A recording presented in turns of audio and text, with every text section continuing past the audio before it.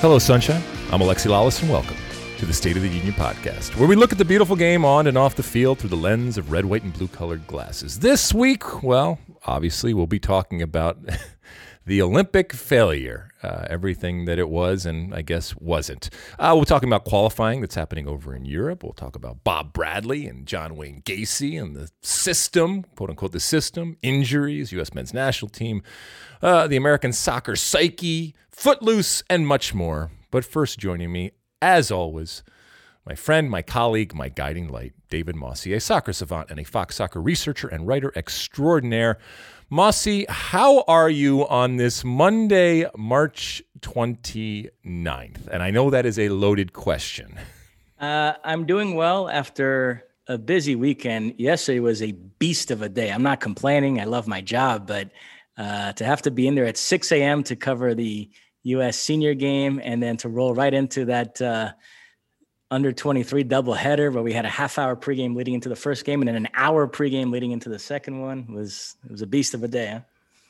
It was fun. It was good. The alternative is that we don't have jobs, so I'm pretty happy with that. And so before we get into it, we're not burying the lead, but we do most of the time start off this pod talking about some things that aren't necessarily directly associated with soccer, and we do have lives apart from soccer. Mossy, did you do anything this week of interest? Did you see anything interesting out there you think the folks would be interested in? No, but I actually had a very pleasant occurrence.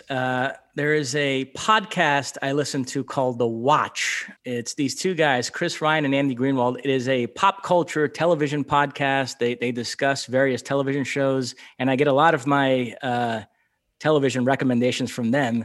And this past week, they came on and said, hey, we both discovered this fantastic show, The Bureau, this French show on Amazon Prime. And they went on to just sing its praises and talk about how it's become, the obsession of their lives and they can't stop watching it. And so that was very satisfying for me. Now, you're not taking credit for that, right? No, but it usually works in reverse. They bring up a show that I wasn't familiar with and I hear them praise it and then I go and watch it. And this time I was sort of ahead of the curve. Well, we've actually had some suggestions over the last couple of weeks about, people are always telling us what we should do or how they think we could improve the show. And there's actually been some suggestions about maybe expanding our intro type of talk where we give our recommendations in terms of our viewing, our television viewing, and adding, a musical component. Or I guess in this case, it would be a podcast component. And sometimes we do trumpet stuff like that, but maybe in the future I'll drop in a song or two as we go forward. Things that I am listening to, things that have caught my ear in the musical sense going forward. But I still continue to watch some different things. All right, so 3 things that came on my radar this week, and maybe it's just a dark and depressing type of week that is being reflected in the stuff that I'm watching. So. Under Suspicion over on Netflix, uncovering the Westfalen case, which for you Francophiles out there actually is most of it is actually in French. There are subtitles. I guess there would be some Flemish too going on in it, or maybe some other languages out there. But for the most part, it's French. It's about this Frenchman that was accused of murdering his wife, and it goes into the whole thing. It's a documentary about that. Fascinating, interesting, and I guess even at the end of the documentary, we still don't quite know, and you fall on different sides as to whether he did or didn't, or was or wasn't involved with it, despite what happened in terms of the courtroom. So that's one, and then to continue on the murderous, psychopathic type of road here. John Wayne Gacy over there on the Peacock Network, a new documentary, Devil in Disguise. For those that don't know, he's a notorious serial killer with all of the expected and some of the unexpected type of things when it comes to the serial killers out there, and just a devil, absolutely. But interesting story and interesting documentation, especially with some of the historic footage that they have, and even interviewing the psycho that he is. And then to kind of balance things out, I went back and watched a classic 80s film in the form of Footloose, which was remade later on, but I don't even care about that. But it is a classic. Does it hold up? I mean, the soundtrack does, and certain elements do, but it's still very, very 80s in the way that it was done. I didn't watch Footloose in the moment when I was seeing it, at the time that I was seeing it, I didn't associate it as much with a musical type of a musical production type of movie in the same way that Grease has. And it's not as if they're necessarily breaking out a song. In this case, they're more likely breaking out in dance, but it was much more theatrical than I remembered it. And so, but like I said, parts of it do hold up, and it is a feel-good type of story. My kids did not like it, so it didn't translate generationally. But it was still something that I enjoyed watching, and it kind of balanced out the serial killer and murdering husbands that I had traveled down with the other stuff that I was watching. Mossy, anything else before we get to what the most important part is? That's it. All right, listen, as I said, I did not want to bury the league, but I did want to at least give our recommendations out there. We are coming to you, as I said, on Monday, March 29th. For those that are listening on Tuesday, a couple of days ago, we, as a soccer-playing nation, the American soccer community, experienced yet another failure. Now, a failure not necessarily equal with what happened in 2017 when the U.S. men's national team epically and spectacularly failed to qualify for the 2018 World Cup, but a failure nonetheless in the form of the U.S. men's Olympic team, or potential Olympic team, the under-23, which is actually under-24 because of the delay of a year for the pandemic, failed to qualify for this summer's Olympics in Tokyo. And Mossy, please correct me if I'm wrong, but there is a certain collective angst and anger and sadness, not necessarily to the level, like I said, of 2017, but certainly the American soccer community was brought out in much greater numbers and with much more passion and intensity over this result than anything that has happened since. Before this game, I said, because I was asked online about whether it was hyperbole to talk about this game in terms of its importance and put it up there as the most important game since 2017. And absolutely, I think that it was the most important game for the men's U.S. national team program since that game in 2017 down there in Cuba against Trinidad and Tobago, in which we lost. This was for the opportunity, if the U.S. had won, to go and to participate in what I think is apart from the World Cup, the most prestigious and important global men's soccer tournament that the U.S. men's national team can qualify for.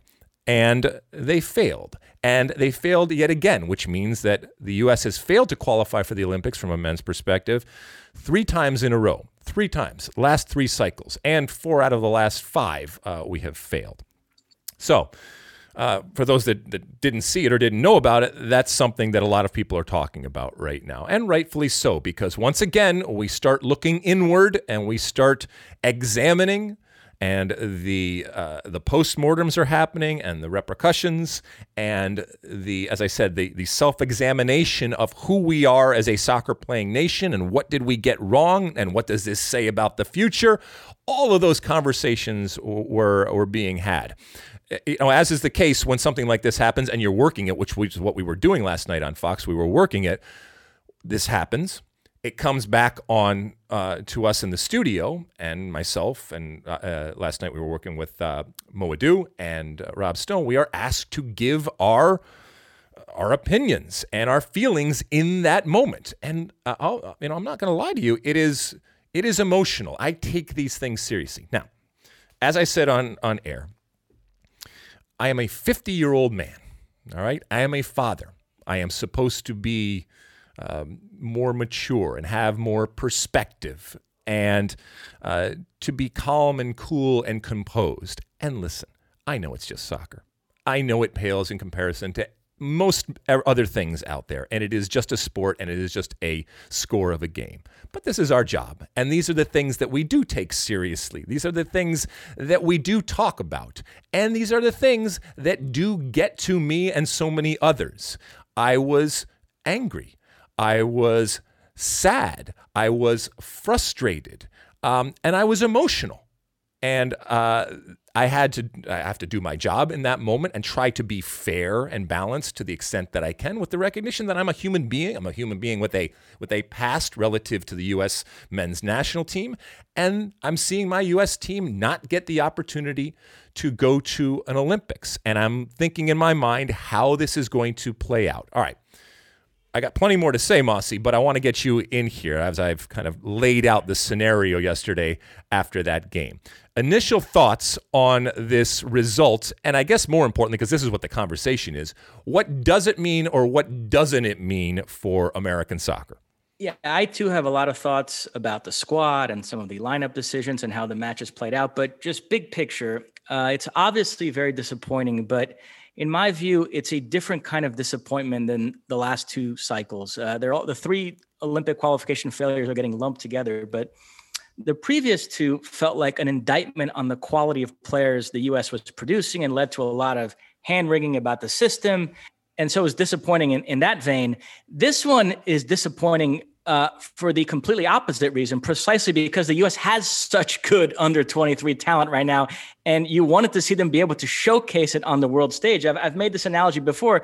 The U.S. is like a guy that's been driving a so-so car for the last 20 years and now has a Ferrari. And ever since they got this Ferrari, it's snowed every day. And so they're not able to take it out for a spin and show it off. The U.S. has all this great young talent, but events have conspired between COVID and competitions being canceled and not being able to get players released, where they don't get to use it in any meaningful game. And so we're restricted to watching guys like Pulisic and Reina and Musa and McKinney and Adams and Dest play in these meaningless friendlies every few months. And it would have been just such a great opportunity to have those guys go to the Olympics this summer, play against the best under-23 players from countries like Brazil and Argentina and Germany and France and Spain. And it would have been a great experience for them. And it would have been such a great springboard ahead of World Cup qualifying and beyond. So it's really an incredible missed opportunity. But a lot of the conversation is, to your point, all of this talent that we have, all of this Olympic age eligible talent that we have that wasn't there in the most important moment to help us qualify. And as you mentioned, there are excuses, some of them fair and valid out there. We knew all ahead of time that it was going to be difficult to get all of these players to be involved. Having said that, I think that there was enough talent to find a way to qualify, and in that ultimate game to find a way to beat Honduras. When it comes to the release of players, and I said this last night on air, the responsibility and the criticism, to the extent that there is criticism, but I think that there is, and I think that it is valid, falls on the shoulders of much of the leadership when it comes to U.S. soccer. Okay? And the leadership when it comes to U.S. soccer is living in a very positive type of moment with what the women's team is doing, with what the men's team, like you said, is doing. But when you talk about Cindy Parlow-Cone, when you talk about Will Wilson, when you talk about Ernie Stewart, when you talk about Brian McBride, when you talk about Greg Berhalter, and obviously the coach of this under-23 team, Jason Kreis, they knew that this was coming. They knew that the Olympic qualifying process was going to happen. And they knew, because we always know, that it is going to be a struggle. It is their job to do everything in their power possible to give this team the best chance of success and to leave no stone unturned, to call in every favor, to be there on a consistent basis, negotiating and figuring out a way to get as many players released as possible. And that there comes a point where clubs are going to decide and make that calculation as to if it is or isn't beneficial to them to release the players. And some of them will, and some of them won't. The fact that there were MLS teams that decided not to release players for this qualifying process, that boggles my mind, frustrates me, and angers me. And to be quite honest, that's inexcusable given the long-standing relationship and working relationship that Major League Soccer and the United States Federation has. This is something that needed to be nipped in the bud. This is something that needed to be addressed and figured out early. So at the very least, you have the best MLS players available and give yourself the best possible chance. I'm not saying that you just, out of sight, out of mind. And by the way, if the new rule is that if you go and play in Europe, that you are no longer eligible or no longer able to be called into the Olympic team, tell us ahead of time. So the other part of it is the priority. People talk about, what is a priority? If qualifying for a men's Olympics is no longer a priority for whatever reason, and they might be legitimate or not, then let us know, okay? Because I don't want to care. I don't want to spend my time, my emotion, my heart, my brain, my soul caring about something if you don't care about it. If it's not a priority to you, then tell me and we will go on our merry way. I think that's wrong, and I think we're wasting a real genuine opportunity. But if that's the position of U.S. soccer, then fine. But tell me ahead of time, and I can do some different things, and we can look at this in a very, very, a very different way. Mossy, when it comes to the release of players, let's deal with that first right now. I think we both recognize and can respect that it's difficult, and that you are not going to get every player released. But do you think that everything was done to try to get the best possible collection of players and the most talented collection of players together, and therefore give us the best chance of qualifying for this tournament down in Guadalajara that ultimately resulted in either going or not going to the Olympics this summer? Well, I will definitely answer that question. But first off, we should get the facts out there, because I saw a lot of ill-informed takes on Twitter last night.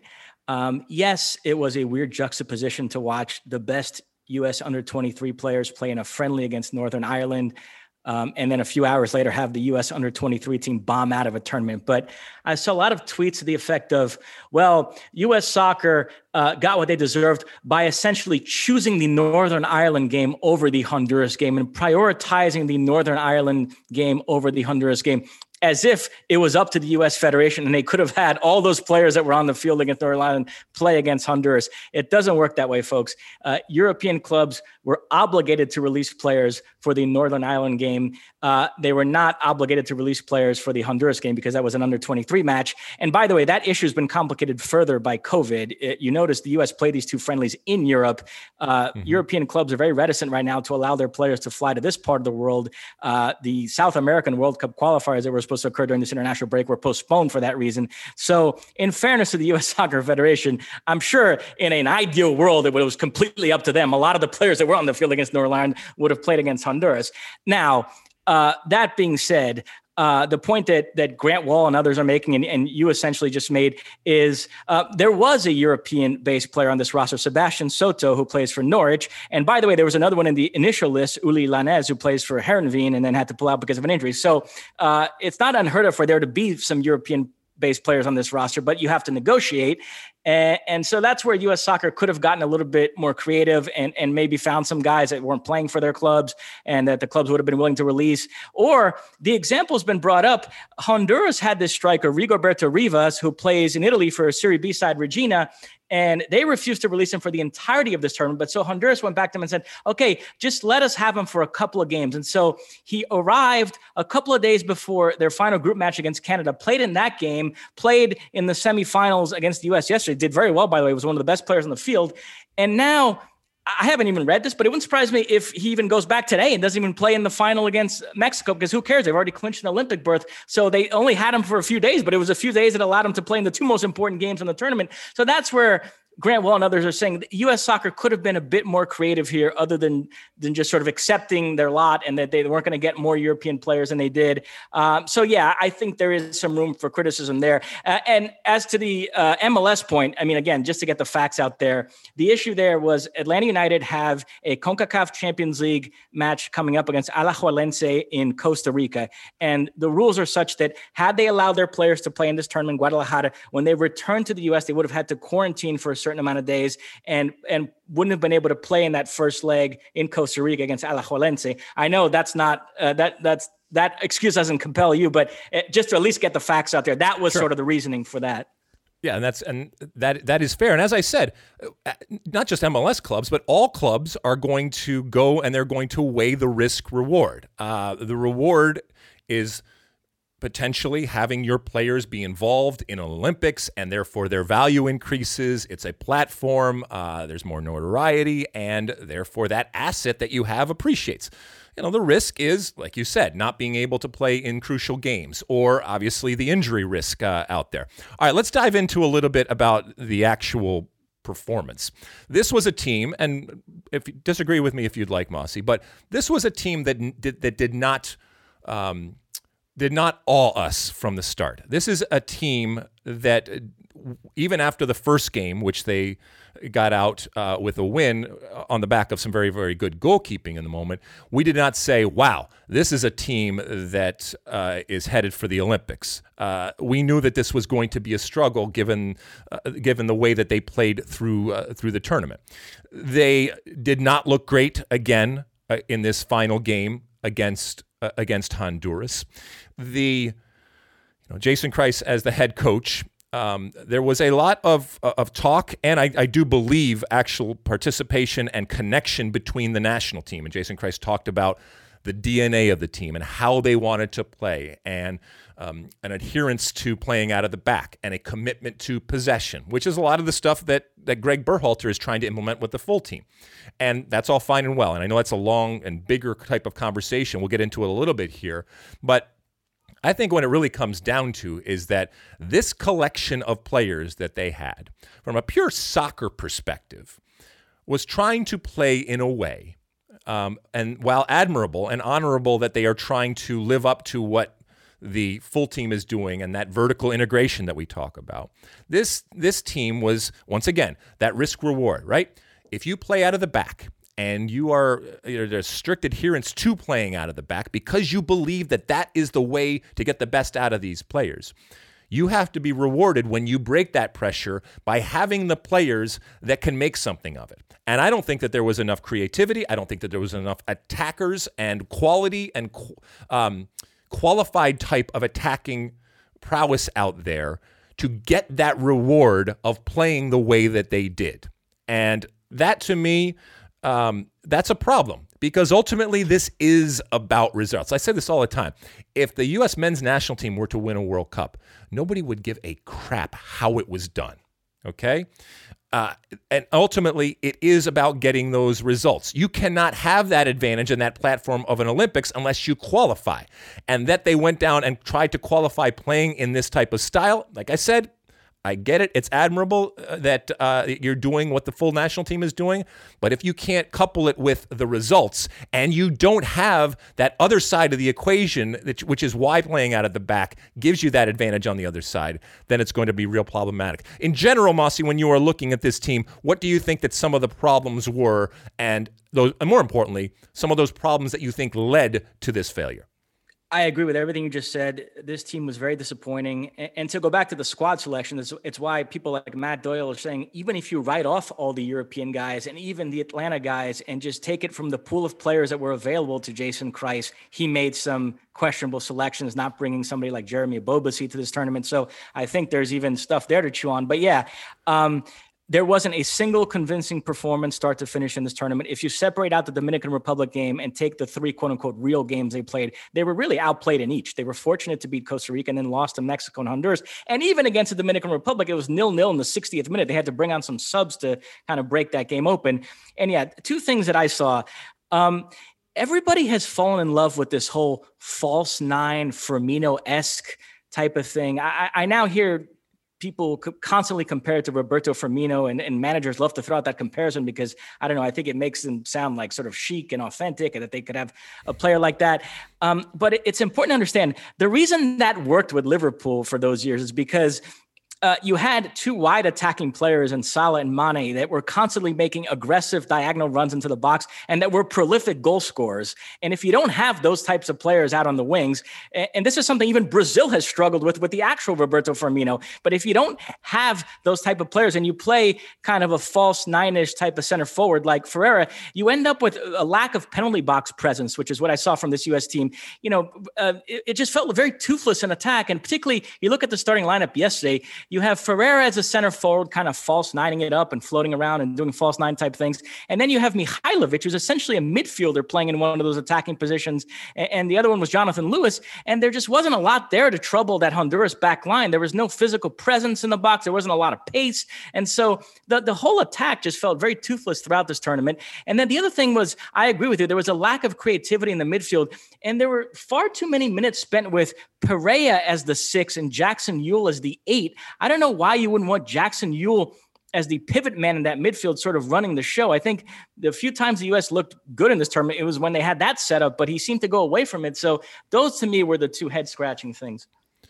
There's also this sentiment out there, Mossy, that this team was, for lack of a better word, soft.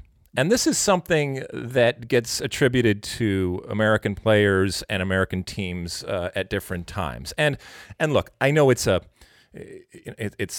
all-encompassing catch-all type of word, and it's kind of like the Supreme Court ruling on obscenity. I can't define it, but I know it when I see it, right? And there seems to be this feeling that the American teams and American players, and it manifested in this version of the U.S. men's team, that they are lacking a ruthlessness. Either a ruthlessness that they see from others around the world that we don't have, and then therefore it's attributed to the fact that their upbringing and or a ruthlessness that they have seen and a trait they have seen in the past for the U.S. that we seem to have gone away from and lost. And you can point out, different players from the past. And, this is not a place for angels, okay? And being, a-holes at a certain point can ultimately get you results. And I just think that there is a general consensus that this team did not have enough grit, did not have enough, and I know I hate to use the word spirit because it doesn't really say anything. But you never got the feeling that this was a team that you would be comfortable getting in a bar fight with. Okay, you never got the feeling that this was a team that was going to be able to run through the wall for you and would run through the wall for you, or would just get down and do whatever it took ultimately to get that win, even if it was down and dirty to figure out a way to get that win. Even when they weren't playing pretty soccer, it still wasn't, we can still have that feeling of respect for a down and dirty performance. And there wasn't, and there wasn't that. I mean, look, years ago when I did that rant about the national team, and I called them out for lacking some of that ruthlessness that I think is so essential, not just for sports, but in life. It doesn't mean that you're not, that you have no honor. It doesn't mean that that you don't believe in playing fair. But it does mean that at a certain point, you have to get down and dirty. And it's not all about being pretty, and it's not all about, the principles. And look, I do not want to grumpy old man this. And there's a real risk for myself and others that are of an older age when we start talking about this to fit into that grumpy old man type of persona. And I'm all for evolving. I'm all for getting better. I'm all for possession with purpose. I am all for a recognition that playing out of the back, like I said, can lead to some really good things, and you lure people in. But you also have to have the players and the mentality that goes along with the philosophy that you are employing. And too often than not, I just looked at these players. And look, I know they're young. But once again, these are not college players. These are not new players that have no experience and don't know what they are doing. These are all professionals because they have grown up in a world that has given them the opportunity and the advantage of actually being professionals and provided them with a livelihood and with a trade that many of us growing up didn't have and that previous Olympic teams didn't have at their disposal. So I think it is a cop-out, and I think at times it's letting them off the hook to say, oh, well, they're young. Oh, they're inexperienced. Or, they're in preseason or whatever excuse is out there. A lot of them are thrown out there. Jason Christ knew this. The United States Soccer Federation knew this. The players knew this. And as I said before, if if we were just going to throw out excuses ultimately about why we can't do this, then we never should have gone down there in the first place. I agree with you. I know it's an intangible thing, but there did seem to be a softness to this team, which is why I think they would have been much better off facing Canada yesterday, because I knew Honduras was going to be more of a CONCACAF game, and this team felt ill-equipped for that type of match. The other thing, which is a point I made in passing ahead of this tournament, and I wish I had leaned on it more because it actually turned out to be very significant, is this notion that these MLS players were in preseason form. They hadn't played a competitive match in months.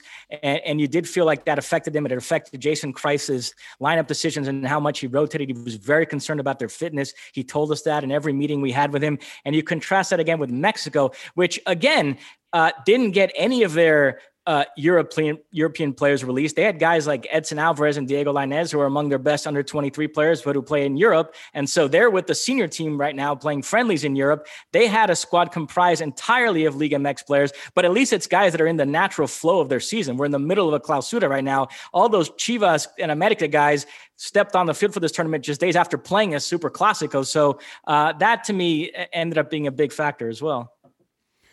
Speaking of Jason Kreis,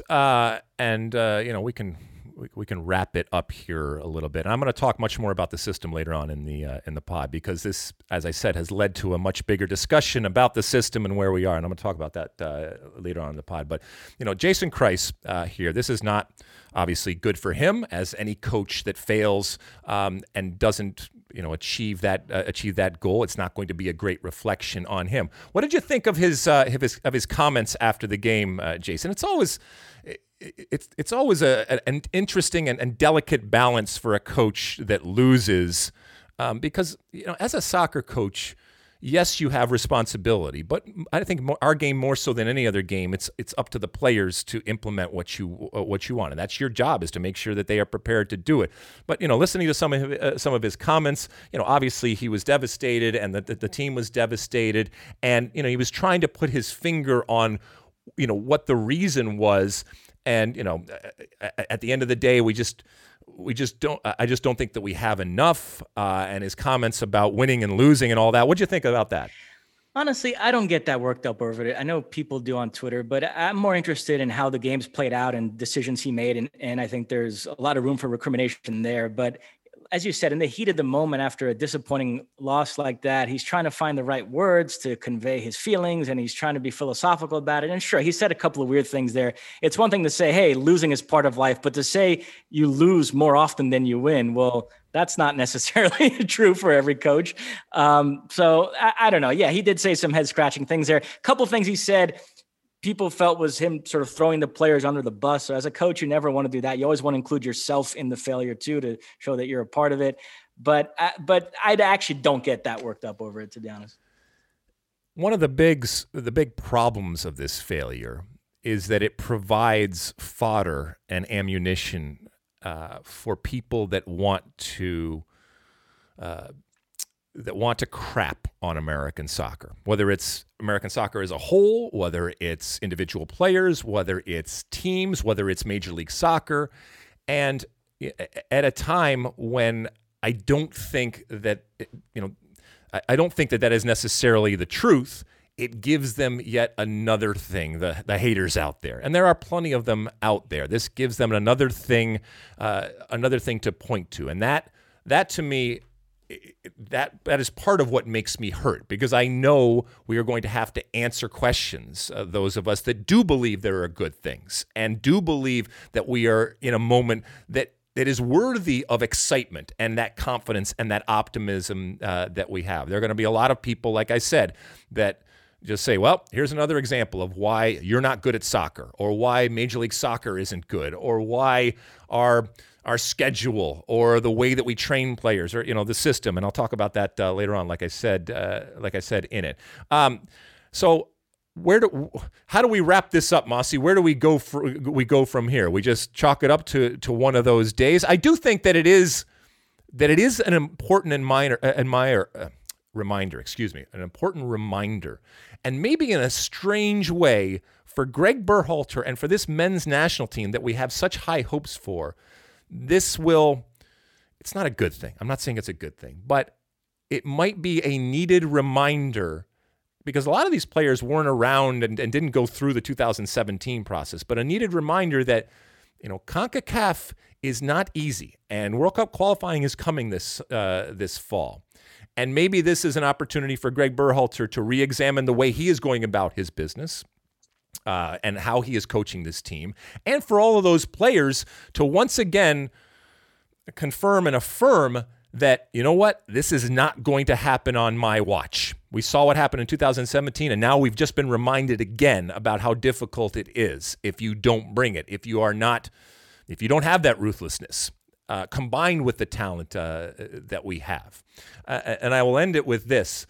There is an internal type of competition that is going on in the United States Soccer Federation for a battle for hearts and minds. I know it's all kumbaya and it's all soccer, but the superstars that the U.S. women's national team have been, are, and are going to continue to be for the foreseeable future, they are in direct competition, in a sense, with what the men's team is and what the men's team isn't. And once again, this summer, now from a women's perspective, they are going to be the only stars, and rightfully so because of who they are, but there is not going to be any competition. And we are going to cheer and praise, and rightfully so, our incredible women this summer in Tokyo, and they are not going to have to worry about sharing the stage with the men's team. I don't necessarily think that they are rejoicing over that. But in this competitive type of world that we are living in, where they are constantly being compared and contrasted with the men's team, and that's not necessarily fair, but life isn't fair and soccer isn't fair, they continue to be that shining light that people point to. They continue to live up to expectations. And by the way, some very, very high expectations. And they continue to not let us down, as opposed to the men's side, which once again has this failure and this blight and this moment that is not good for that program. Mossy, anything before we head on? No, that's it. Okay, but there was, as you mentioned, a U.S. national team game, and worth talking about because of all of this talent that we have at our disposal. It was finally on display again against a better opponent than a few days ago when we saw them play against Jamaica. So now facing Northern Ireland, and Greg Berhalter and company. I thought that this was a solid performance, not against a great team, but a good team playing playing away in foreign shores in Europe. So we will take the 2-1 victory. Some really interesting and I think good performances. I thought that Christian Pulisic was much better in this game. I thought he was much more direct. I thought he was much more involved and engaged in the proceedings, and not just the penalty that he scored, which wasn't a very good penalty, but still great for his confidence. But I thought he was forcing it much more in Jamaica, and I thought it just kind of came much more naturally for him. But this is Christian Pulisic, and we should expect every single game that he plays for he to be one of the best players on the field. Musa continues to shine. Gio Reyna, I thought, was good. I got thoughts about Gio Reyna, but those are a couple people that stood out for me, and especially since those are 18-year-old players that are showing that absolutely they should be in the mix when it comes to whatever that final starting 11 is that is going to be picked by Greg Berhalter. How'd you see the game against Northern Ireland, Mossy? Good performance overall. Greg Berhalter unveiled this 3-4-3 formation, which I thought suited some players like Pulisic, not so much others like Anthony Robinson. But when we had Stu Holden on last week, two topics I brought up was the fullbacks and which side Sergino Dest would play, and also the center forward position. And I want to go there. First of all, on the fullbacks, we saw against Jamaica, Reggie Cannon start on the right, Sergino Dest start on the left. Yet Sergino Dest had a great game, scored a beautiful goal. And then this time around, in a slightly different role as more of a wing back rather than a fullback, Sergino Dest played on the right, Anthony Robinson played on the left. And in our conversations with Greg Berhalter ahead of this Northern Ireland match, I got the impression that right now he's leaning more towards having Dest on the left, both because he kind of likes his options at right back better with Cannon or Brian Reynolds as opposed to, say, Sam Vyans or Anthony Robinson on the left. And also, he's really intrigued by having Dest and Pulisic on the same side and the chemistry that those two guys could develop. So did you get that sense as well, that right now he's kind of leaning that way? I did, and I think I said last week that I kind of want Dest to be world class, and he is a world class right back. Well, he showed that he can certainly do it at the left back position, scoring a world class goal in that first game. The change of formation. I think Greg Berhalter was good when we talked to him about saying, look, this is just something to have in our arsenal going forward. It doesn't mean that he's fundamentally changing it, but it's a nice way to throw a changeup that can throw an opponent off. It doesn't necessarily mean that this is the way going forward, but it doesn't solve unless you are going to play Dest over there on the left-hand side, in which case, you have Cannon involved and he's going to occupy that left-hand side. Sergino Dest is wonderful going forward. I'm really going to be interested when he is pressed into actually defending for the majority of the game, what he looks like. And we've seen him defend. He can defend very well, but it's his attack right now and the danger that he poses going forward that everyone's gaga over, and rightfully so. It's fun to watch. But ultimately, this is about playing against teams that are better than us. This is about being able to compete against the elites of the world, in which case he is going to be put under a microscope from a defensive perspective. And that's where I think he's really going to, he's going to be challenged, but I think ultimately that's where he's going to come good, is his defense first. As a defender, that's obviously the first order of business going forward. Okay, so let me switch to Gio Reyna. Gio Reyna is a really interesting player for a number of different reasons. One, he's incredibly talented and has shown that, but never has someone's body language, other than maybe Christian Pulisic, from a national team perspective, been poured over and analyzed. And here's the thing. Gio Reyna, from a structural perspective, is never going to give you the feeling that he cares. And I know that sounds harsh, but it's not. Just the way that he runs. His father, actually, Claudio Reyna, was the same way, in that Claudio was much faster with the ball and without the ball. And even when he was quote unquote fast, it didn't look like he was exerting much effort or power.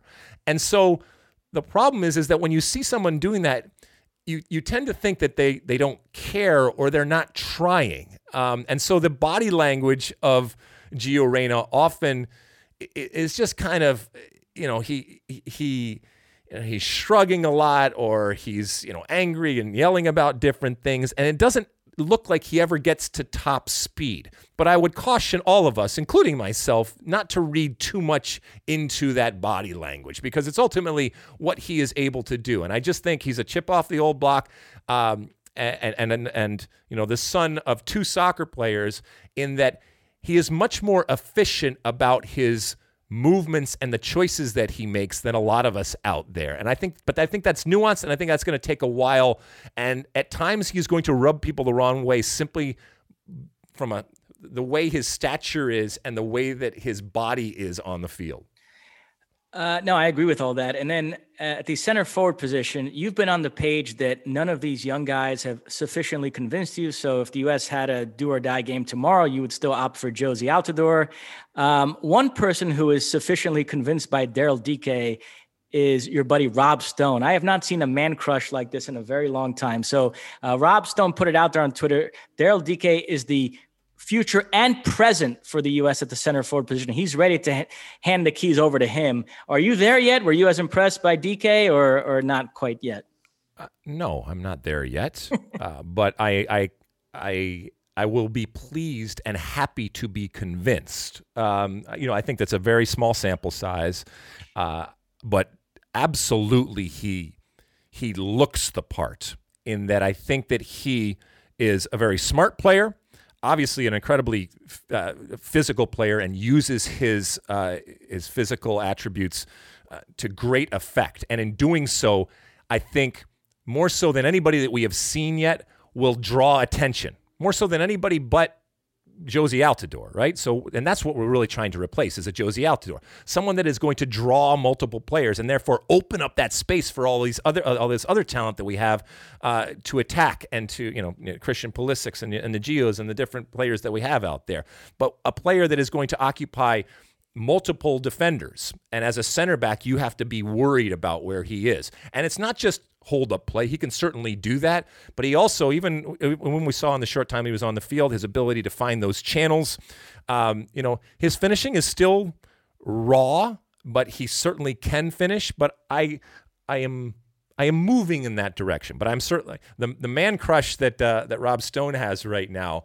It has not infected me quite yet, but I am willing to be convinced going forward. And part of it is that there's just nobody else out there yet that has grabbed hold of that position, and so we continue, we continue this testing right now. We even saw, who did we see? Jordan Siebachu, but he goes with Pifak on the back of his jersey, and that's. Can I just digress for a second here, Mossy? Okay, so. Out of respect for his mother's maiden name, he goes with Pifak on the back of his jersey. If you decide that you want to put a certain name on the back of your jersey, remember, names came in a while ago, a long time ago, in order to help us identify the players, in order to give the players identity and personality, right? If you're going to use that name on the back of your jersey, we should call you that.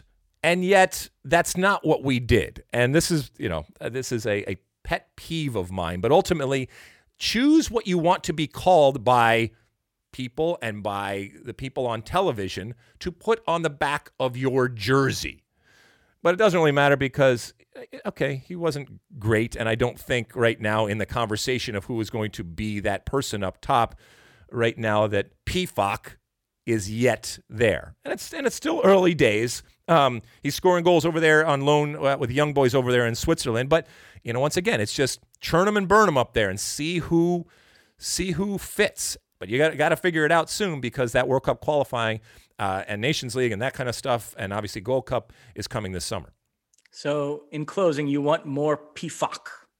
I'm just saying that I can't have enough Pifak, okay? And I just thought it's fun to say, but I also think that that should be what we call him. It's on the back of your jersey. I don't want to be running around. It's confusing. It's confusing, especially for a new player. We're calling him one name, and on the back of his jersey, it's something that you never even hear. Anyway, all in all, I think these two games, solid performance from the U.S., a solid B, let's say, for Greg Berhalter and company and what they did. They got the goals, no shutouts, but so there are things to work on. Jamaica wasn't great, but they got the job done there, and they scored multiple goals. And then they got the win against a much better and much more competitive side in Northern Ireland. And I know a lot of people are saying, "Why are we playing this team? Why?" You're taking whatever's available. I mean, this is the age of COVID, and we already talked about some of the challenges out there. So you are playing whatever games that you can get. Sure, we would love to be able to play against France or love to be able to play against the best teams out there. But at this point, given all the restrictions and given all the challenges of travel and stuff like that, you take what's available to you. And to bring this whole segment back full circle, this is why the Olympic qualification failure is so disappointing, because at a time when these regions are so walled off from each other now, and it's very hard to arrange even a friendly with any top European or South American nation, the U.S. doesn't get a lot of cracks at being able to play competitive matches against other top soccer nations. And the Olympics, yes, it's an under 23 competition, but it would have been something. I mean, and now you're left with nothing. If the U.S. hopefully qualifies for the next World Cup, and if they do, they will probably take the field in November of 2022 in Qatar. And that'll be the first time they'll play a competitive match against a non-CONCACAF nation in God knows how many years. So that's a problem.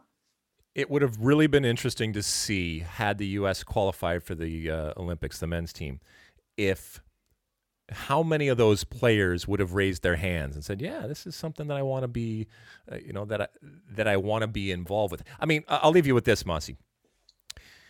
Had that happened and the U.S. men's team qualified for the Olympics, think of the team that could have been put on the field, given all of the eligible age players that are there, and then obviously the 3 over 24 players that you are allowed to bring to an Olympics. We could have had basically the best, quote unquote, best starting 11 that people have out there representing us in the Olympics. Had that happened, I think maybe for the first time in history, the U.S. team in a international tournament in front of the world would arguably, but still people could argue, could have been considered a favorite to medal. Now, one caveat I should throw at the end of this whole discussion is there's a whole question about getting players released to the Olympics themselves.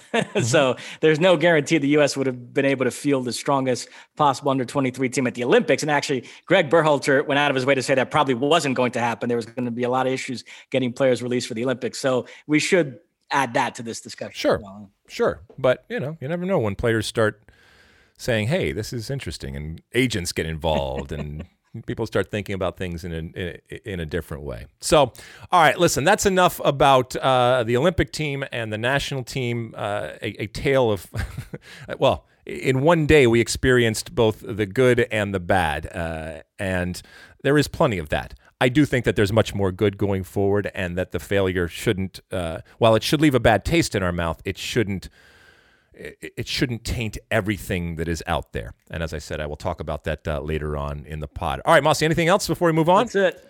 All right, there was a lot of stuff that happened over in Europe with qualifiers and some really interesting stories over there. We're going to take a real quick whip around Europe when we get back from this really, really quick break. Don't go anywhere.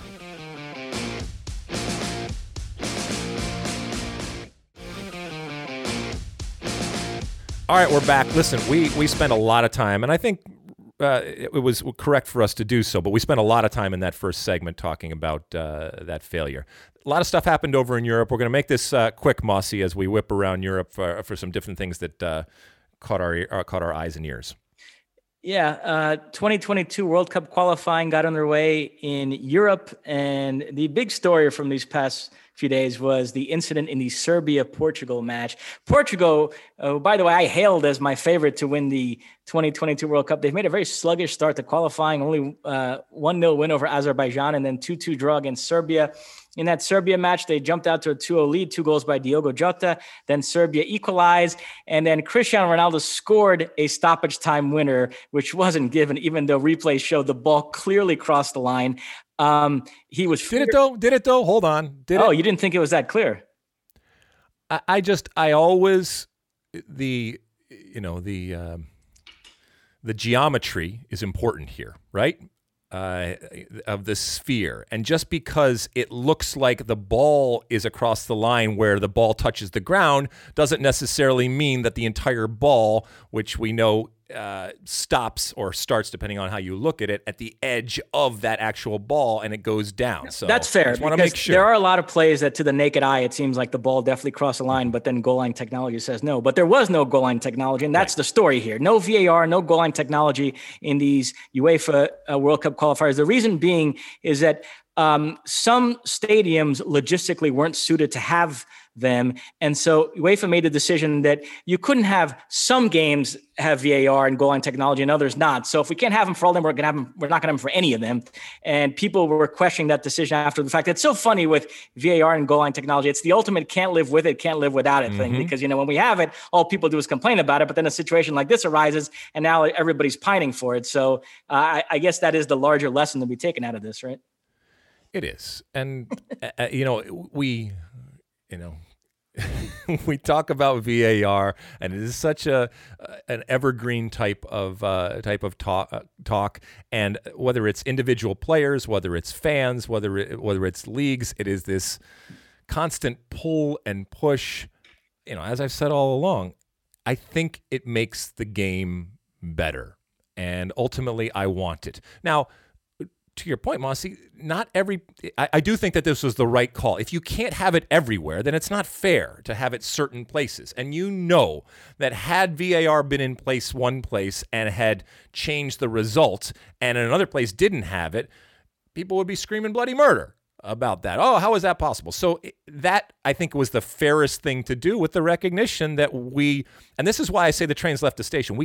We can't go back because of this type of situation that we have right now. And is it just money? I mean, ultimately, is it UEFA doesn't have the money to retrofit or fit some of these places to be able to do some of these things? that's going to fall on deaf ears too if it's a situation of money. A few other games that caught my attention. Zlatan, 39 years of age, off to a good start with Sweden. 3 assists in the first 2 games. He sets up a winner against Georgia and then 2 assists in a 3-0 win over Kosovo, including one acrobatic one, which was a thing of beauty. And then he has a cheeky Zlatan-esque line afterwards. He says, I've already scored enough goals. I need to beef up my assist numbers. But nice to see him back in the mix for Sweden. Huh?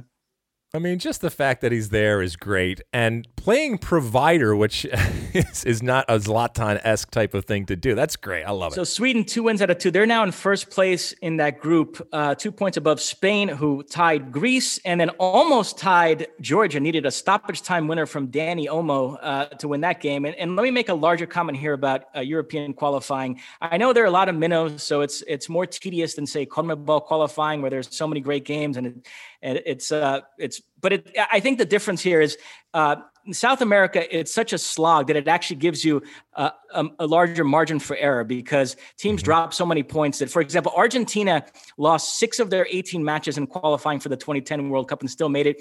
Brazil lost 6 of their 18 matches in qualifying for the 2002 World Cup and still made it. Well, in Europe, you get a lot of these groups where there's 2 good teams and then a bunch of minnows. And so you don't have a lot of margin for error because if you slip up in a game, you kind of know that other good team in the group is going to clean up against all the minnows, and you could find yourself in second place, and that sends you to a playoff to get into the World Cup. So Spain is already a little bit concerned that they followed 2 points behind Sweden here. It's early, but they're already kind of scoreboard watching since you kind of figured those 2 teams are the class of the group. So that's something to keep an eye on.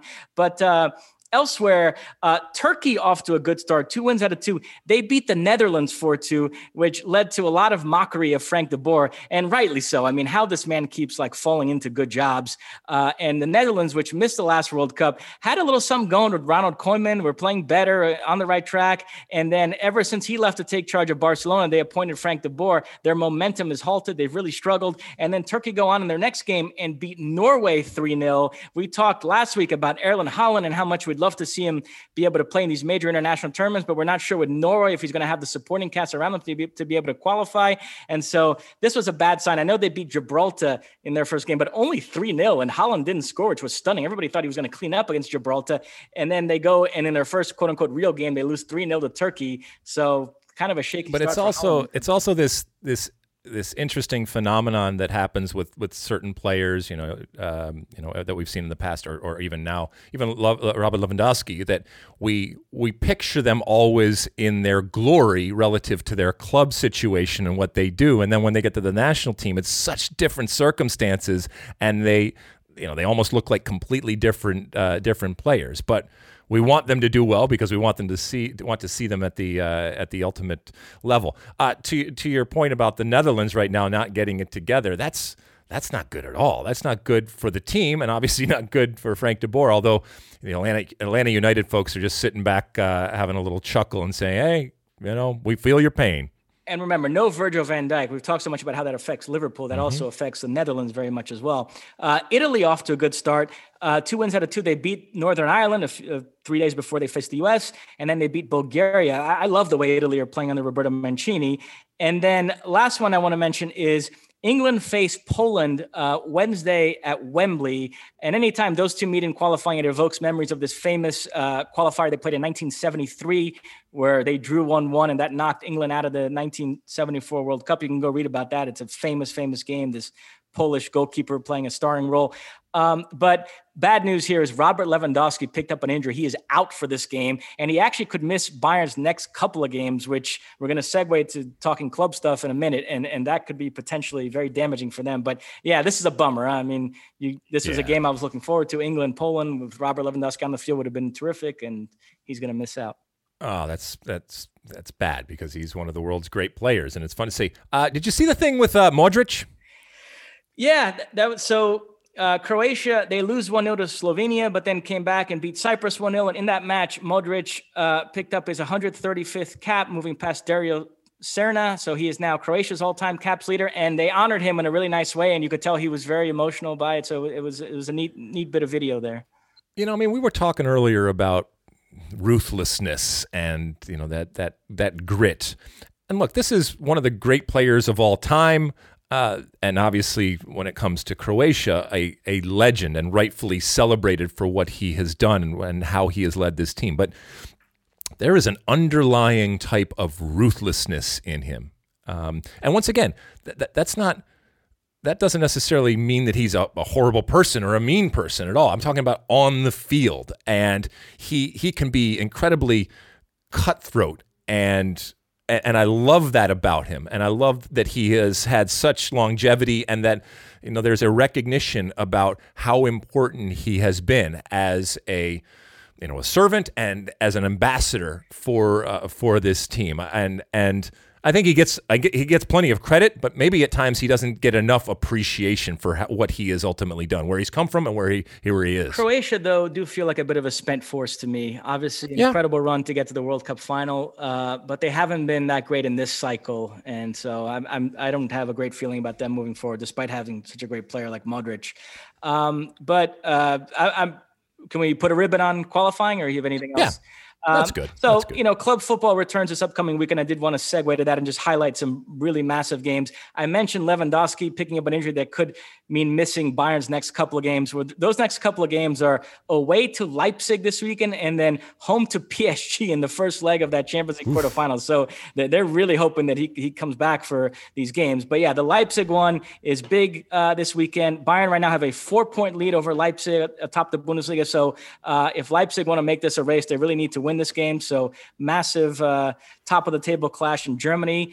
Also a top of the table clash in France. PSG hosts Lille. Timothy Weah's Lille. They've topped the table much of the season, but PSG have finally caught up. They're level on points. PSG ahead on goal difference. They meet at the Parc des Princes. In Spain, this is the weekend where it could really get sticky for Atletico Madrid. They're away to Sevilla. Well, Real Madrid and Barcelona have, on paper, easy games at home against Eibar and Valladolid. So if Atletico were to lose or draw and Bayern and Real Madrid win their games, then, right now they're 4 points up on Barcelona, 6 points up on Real Madrid. So if that lead shrinks anymore, and they're going to be very nervous. And then just a couple of games I wanted to highlight in England. Leicester hosts Manchester City, while Arsenal face Liverpool, a game that many of our friends will have an eye on. Pretty much everybody that works at Fox is either an Arsenal or Liverpool fan. So looking forward to that one. All right. So all sorts of stuff in store for us as we make our way out of what has been a pretty incredible international break with a lot of stuff going on. All right. Anything else before we move on, Mossy? I know Jeff Hernandez did want us to clear up this Xabi Alonso story because he was all excited about this on last week's podcast, put it in the rundown, really pushed for us to talk about it. The fact that Xabi Alonso was going to be appointed as Borussia Mönchengladbach's next manager. Well, apparently those reports were off the mark because he has signed an extension with Real Sociedad to continue being their B team coach. And so there'll be some discipline handed out to Jeff Hernandez. The number one rule for a podcast producer is to put accurate stories in the rundown. We were all duped by the story. Well, congratulations, Xabi. Well, so I guess that means contract. Gladbach still don't have the next manager lined up, so Jesse Marsch still in the mix. There we go, still in the mix. All right, we're going to take another real quick break here. When we come back, it's time for Ask Alexi. Don't go anywhere.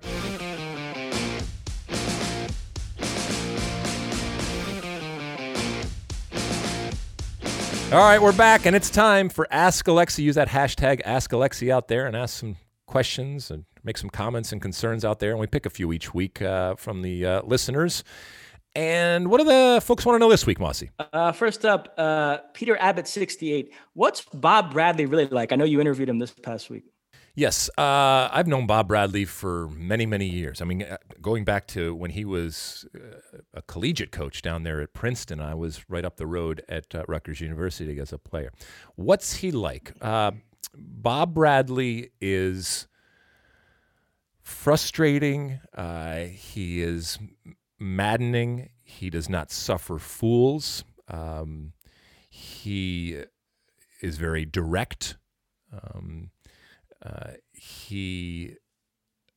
But he is also, I think, underneath a teddy bear, in that he is a romantic.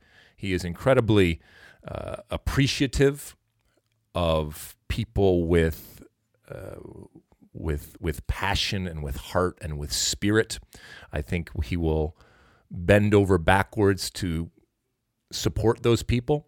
And anytime I talk about Bob Bradley because of the history that we have, and for those that don't know, I worked with Bob Bradley for a little time when we were at the Metro Stars many years ago, and ultimately it was my job to fire him, and I felt that it was appropriate, and that's what we did. So I kind of have to full disclosure that type of stuff when I'm talking about Bob Bradley. We have both certainly gone on to other things in our lives, and Bob's a coach, and he's the first person to tell you that coaches are hired to be fired, and whether you agree with it or not, it doesn't really matter. And we've had our moments at times, and there's things that I disagree with and things that I agree with him. But ultimately, he's a good man. He's a really good man, and he is a good person. And we are better for it as a soccer-playing nation, and I believe as a nation having Bob Bradley's amongst us because of the way that he thinks about not just the game of soccer, but the way that he thinks about life. He is an acquired taste for some people, and I think he would say the same thing.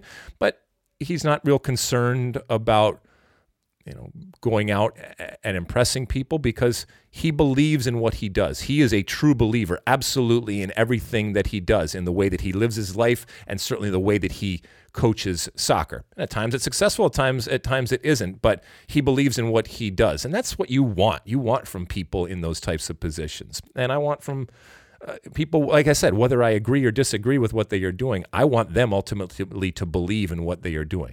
And I think when all is said and done about Bob Bradley, he will go down as one of the great coaches, and I think that is completely fair and right to have him go down as one of the great American coaches in history, and not even necessarily for what he has done and the results out there. I think that there is a generation, and now bordering on multiple generations now, that have been impacted by what Bob Bradley has done. And you can say this about other coaches too, but we're talking about Bob Bradley here. And we have a coaching tree now that is there. We have players that have played under him that weren't necessarily great players, didn't go on to have long careers, that I think will have benefited from the time with him. We have multiple teams now in Major League Soccer that if you look at the time he spent with them, he helped to create their image and to establish an identity, and he's doing it right now and has done it to great effect with LAFC, and that in turn has made the league of Major League Soccer better and soccer better. So, all of those different things. In some ways, he's a complicated guy because there is the dichotomy there, but in other ways, he's a simple man. But ultimately, I think at his core and in his soul, he's a good guy. He's a good guy. And like I said, we agree and disagree at different times. But I got a lot of time and I got a lot of respect for Bob Bradley. I know he doesn't necessarily look at media and the world that we live in with any fondness necessarily, but he's also grown and he's also changed a whole lot over the years, as we all have. And in my case, I would like to think it's been for the better.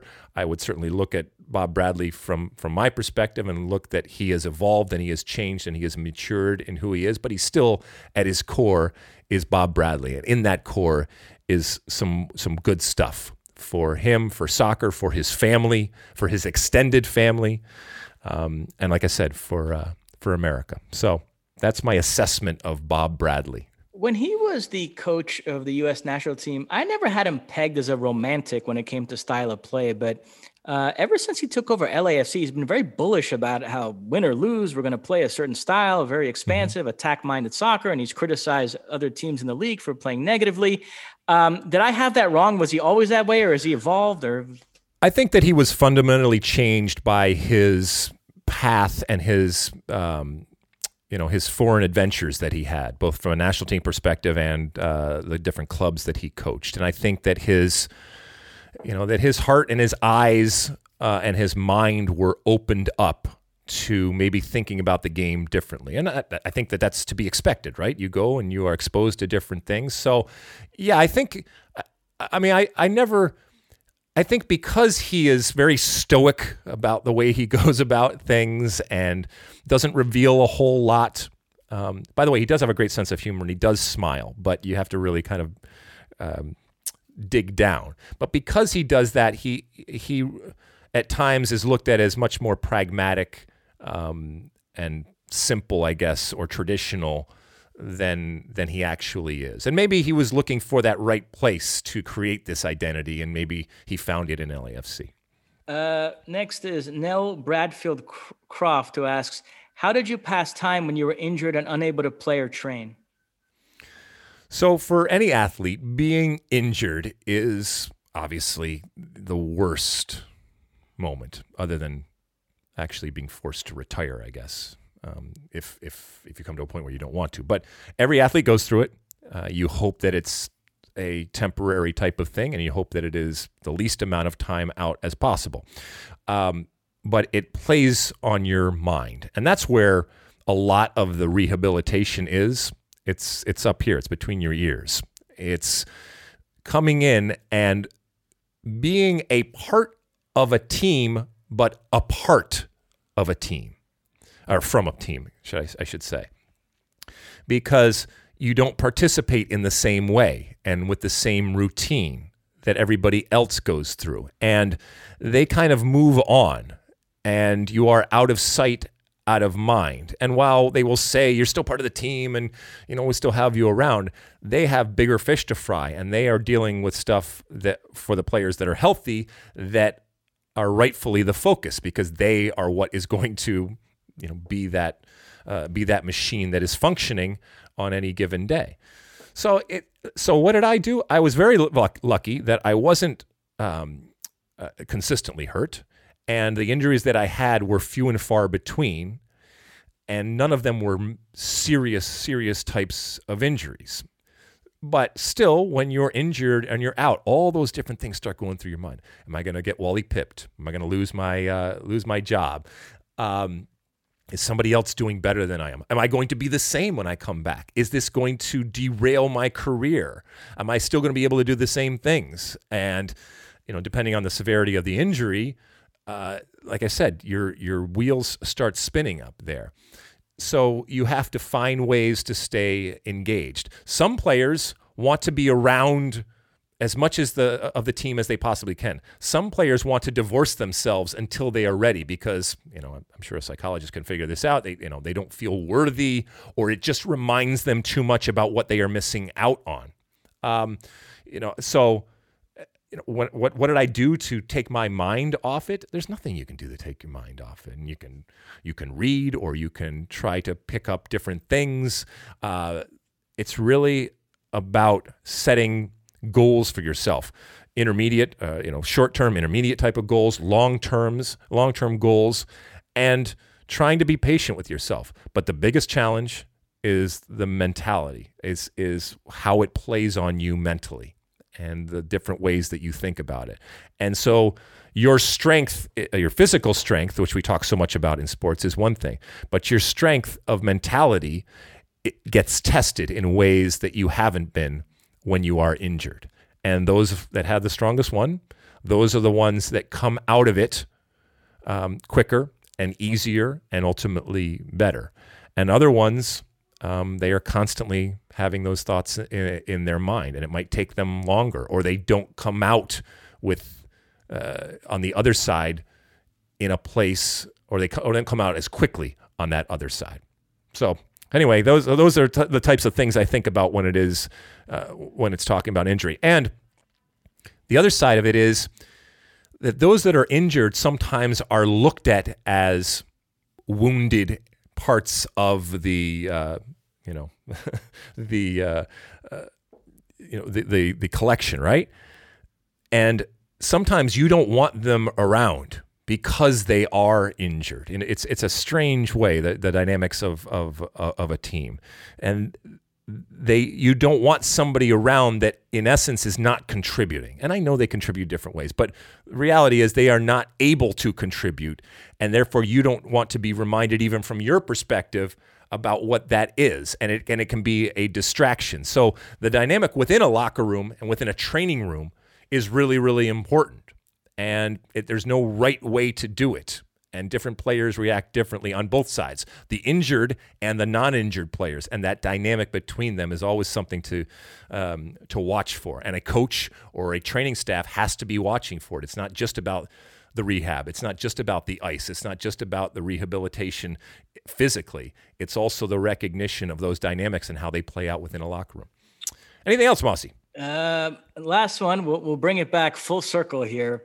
Okay. Bob Carey, and I'm sure this is in response to the U.S. Olympic qualification failure. He asks Alexi, broken system or just not good enough, ... again. Well, I think we did this a couple weeks ago, Mossy. What I'll do with this, because it sounds like this is ripe for a one for the road type of situation. So I am going to take a real quick break, and I'm going to come back and answer his question about the system out there in my one for the road. So don't go anywhere.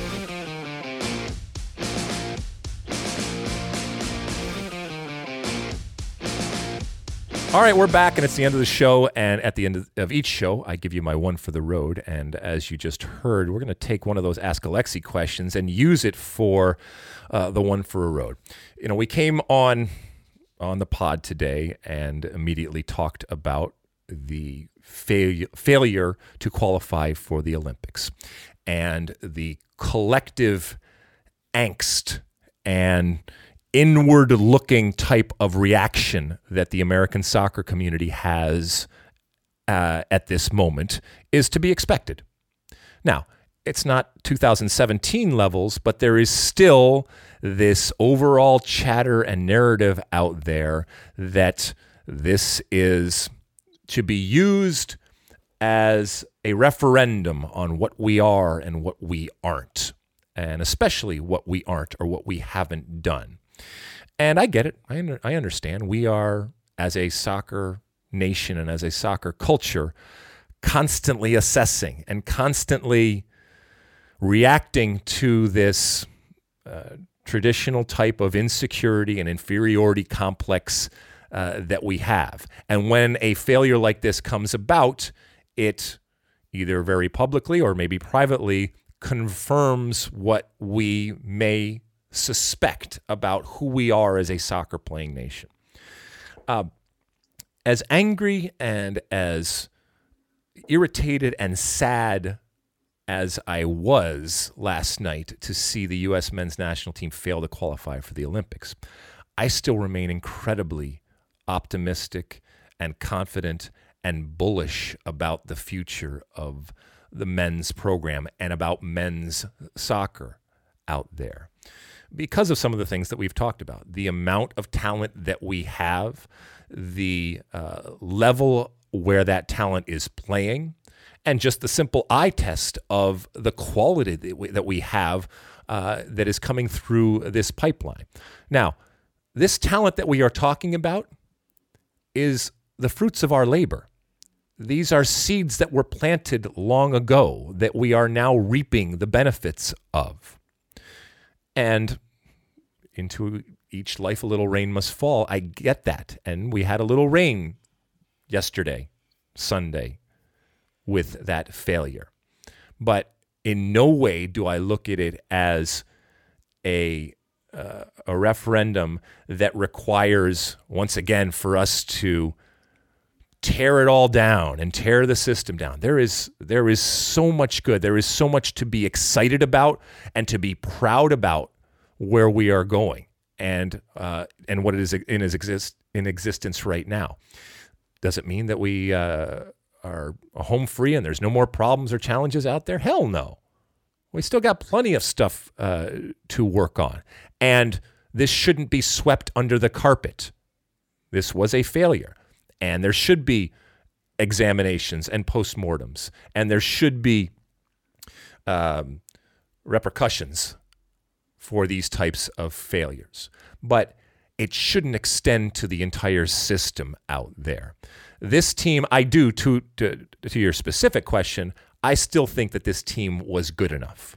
And so therefore it falls on the leadership, and we talked about that earlier in the pod, and obviously the players that didn't get it done. Could we have had a better team and a better group of players? Yeah, absolutely, we could have. But I don't think that this is a result of a fractured or broken system that needs to have a course correction.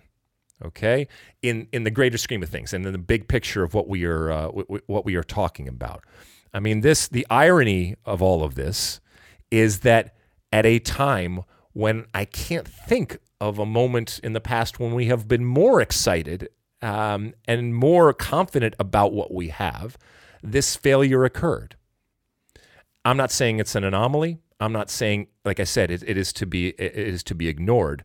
But I think it would be detrimental, and I think it would be regressive to look at that and point to that as a reason why we need to tear down the system and everything is wrong. If you just look at the progress that we have made since that fateful night in 2017, I'm hard pressed to find.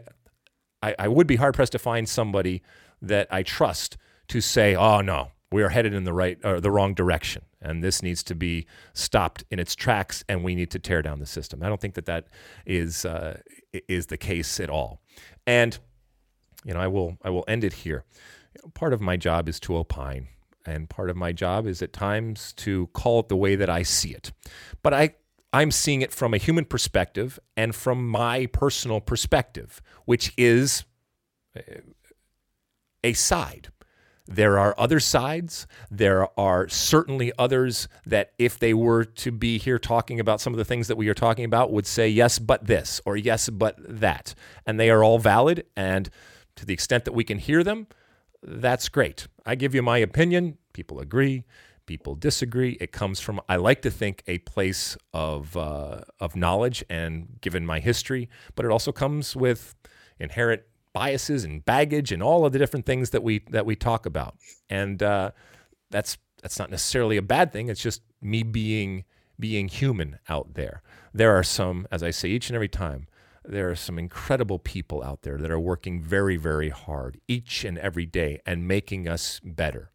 And one failure, albeit a big failure, whether it's in 2017 or whether it's this Sunday and not qualifying for the Olympics, does not mean that we are headed in the wrong direction, does not mean that there isn't wonderful stuff to be excited about that is coming down the line and that is in existence today as we speak. So, and again, this isn't me just saying, let's just forget about it. No, this is worthy of our attention, this failure. But it doesn't rise to at least I don't think that it rises to the level of having to tear down the system that we have built, especially at a point when we are seeing some of those fruits of all of that work and that hard work and part of that system that has been implemented over the last 5 and yes, even 10 and 20 years out there.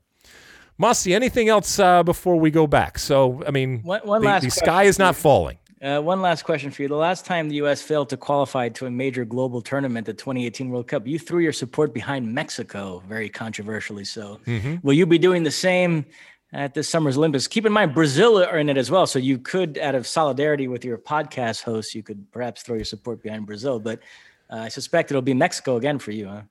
No, I'm going to stand for CONCACAF. So whoever goes further, Mexico or Honduras, Los Catrachos. Yes, I mean, look, I there's a scene at the end of Officer and a Gentleman, a movie, where the friend of one of the lead characters is sitting there clapping for her friend as she rides off into the sunset with her Prince Charming, and it's this kind of facetious clap of way to go. Way to go, Mexico. Way to go, Mexico. Really, really happy for you. No, but I'll still support Mexico and Honduras and CONCACAF. I want them to do well. I would have obviously wanted the U.S. to be part of that, but since they can't go, I'm okay just supporting them. It would be a dark day, and I think it would be problematic if there came a point where I supported Mexico over the U.S. At that point, cut me off. I'm done. That's it. Okay? But that point has not come, and I don't think it will ever come. So I'm okay supporting a Mexico or a Honduras in a tournament where, once again, the U.S. is not involved. But cheer up, folks. It's going to be okay. Like I said, the sun came up, and there are good days ahead. So onward and upward. Mossy, anything before we go? That's it. All right, thank you so much for listening and downloading and reviewing and subscribing and doing all the different things out there on all the different platforms that we have. We finished it up. We wrapped it up here, and I know we had a much longer opening segment, but that's the case when something big like this happens in the world of soccer, and a lot of our listeners and our viewers out there are talking about this, and we wanted to make sure that we gave it the time that it deserves, because it is an interesting topic and one that deserves that time. We'll talk again next week here on the State of the Union podcast. Hope everybody is staying safe and sane. Hope we are heading in the right direction off the soccer field and on the soccer field for that matter. We'll talk again next week. And until then, as always, size the day.